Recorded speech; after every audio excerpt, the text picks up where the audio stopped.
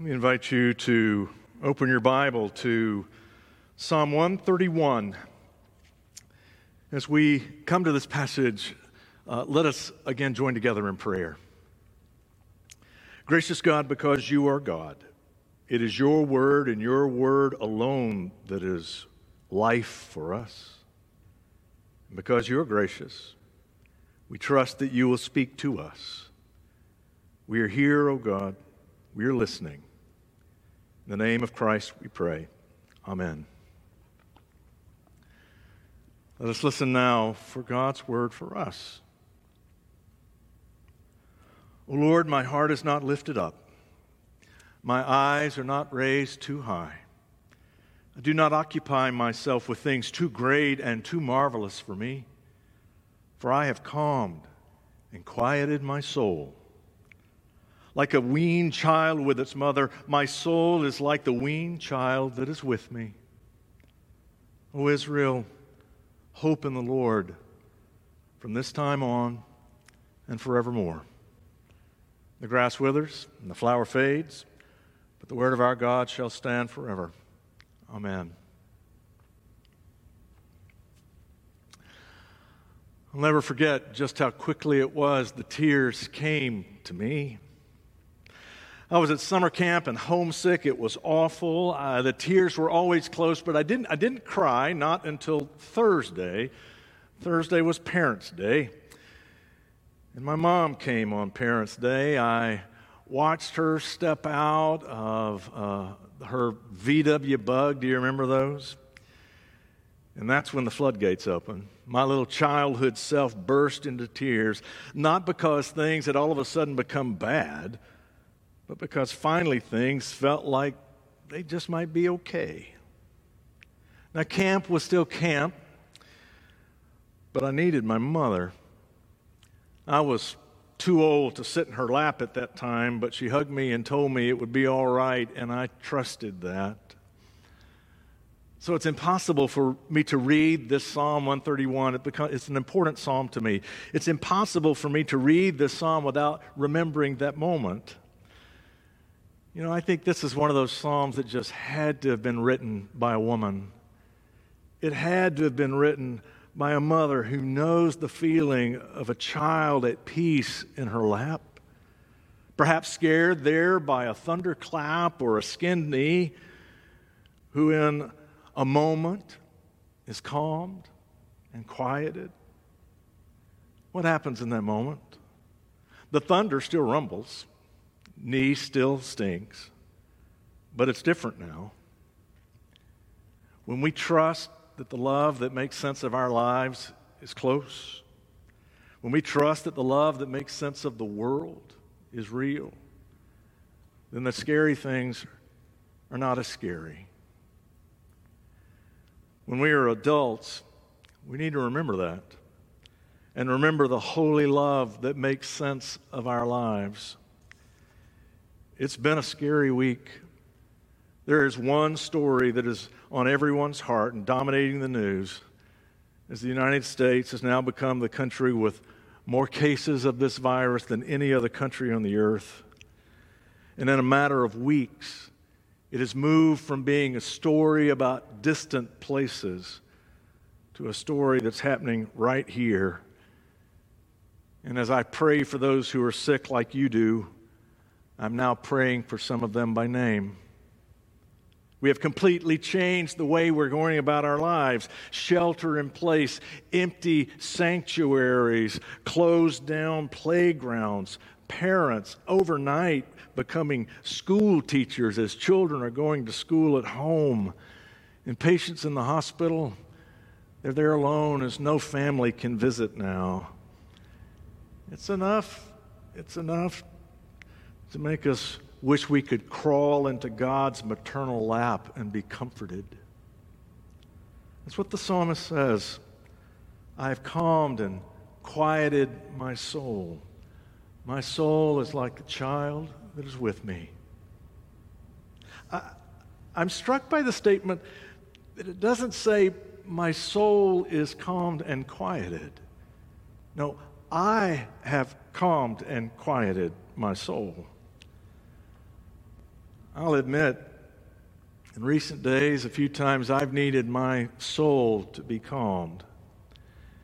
And I don't always feel like I have the power to do that. But this psalm, I think, gives some insight. You see, when things go wrong, when trouble comes, when we find ourselves in the midst of the storm, then the storm has power. The power of disease, the power of the storm, the power of injury or fear, the power they hold is the power to hold our full attention captive. It's a deceptive power because it can cause us to believe that the whole world or my whole life is defined by what's going wrong. That's why tears came to a little 7-year-old boy in short pants at camp, because for a few days he had told himself this story. He's alone, maybe forgotten, abandoned, might not ever go home again. But then his mom shows up, and he remembers there is another story.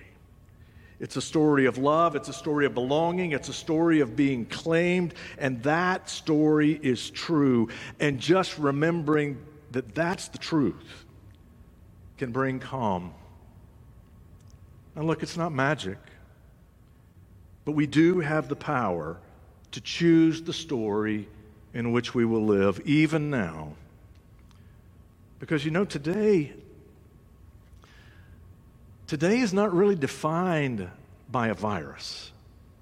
More than that, today is defined by acts of love.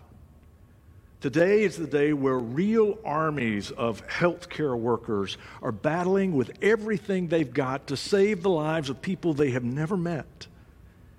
And armies of grocery store employees are showing up day after day to make sure there's enough food for you, particularly when the person in front of you looks like they're buying food for the whole neighborhood. Today is a day where millions of ordinary people are loving their neighbor, even if loving your neighbor means staying away from one another. And today is a day that parents are teaching. Not just math and reading, but how to make an omelet, how to change a tire, how to paint. At this font, we practice baptism because in these ordinary waters, the truest story of who we are is told. Because in these ordinary waters, we proclaim and declare that there is a holy love that holds on to us and refuses to let us go. That's our story. We are God's children. We need to remember this is the story in which our lives, the font declares the love that makes sense of our lives.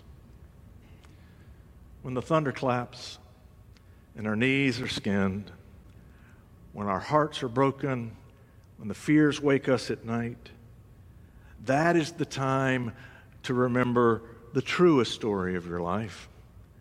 There is a holy love that has called you by name and will never let go. Crawl up into the lap of that truth, and it will bring you calm and peace. I called my mom yesterday.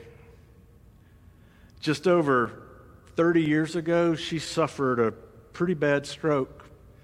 It meant she couldn't work anymore, and she couldn't remember very many words. And the words that she remembers, she often mixes up. So if she wants a banana, she's just as likely to ask for a toothbrush, or she might just say, "I need that thing." It's led to some pretty challenging conversations over the decades, trying to interpret the real message in the midst of the muddle. She hasn't called me by my name in 30 years. She just says, "Hey, love." But amazingly, one word she has never lost is the word fine. "Mom, how are you?" I asked. "I'm fine." To be locked up inside yourself like that for decades would make a lot of folks bitter, I think. But I watch her with amazement. It's not every day, but way more days than not. She greets the day content, calm, quieted. How are you? I'm fine, she says. She taught me what that looks like when I was a little guy at summer camp. And she's taught me about that in a whole different way over the past 30 years. She didn't write this psalm, but she's lived it. She has calmed and quieted her soul, content, at peace. And I think it's because she trusts that the God who imagined her into life and all will bring her to ultimate good. In these days, remember that's our story. That God breathed you into life and God is watching over you. Don't let the power of pain and fear consume and enslave you. Remember who you are. You are the child of God. And there's a holy love that has called you by name and will never let you go.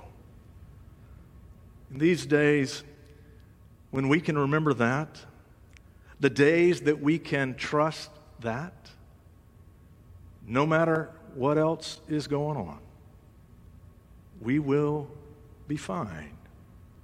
We will. Pray with me. Gracious God, we believe. Help our unbelief. In Christ's name we pray. Amen.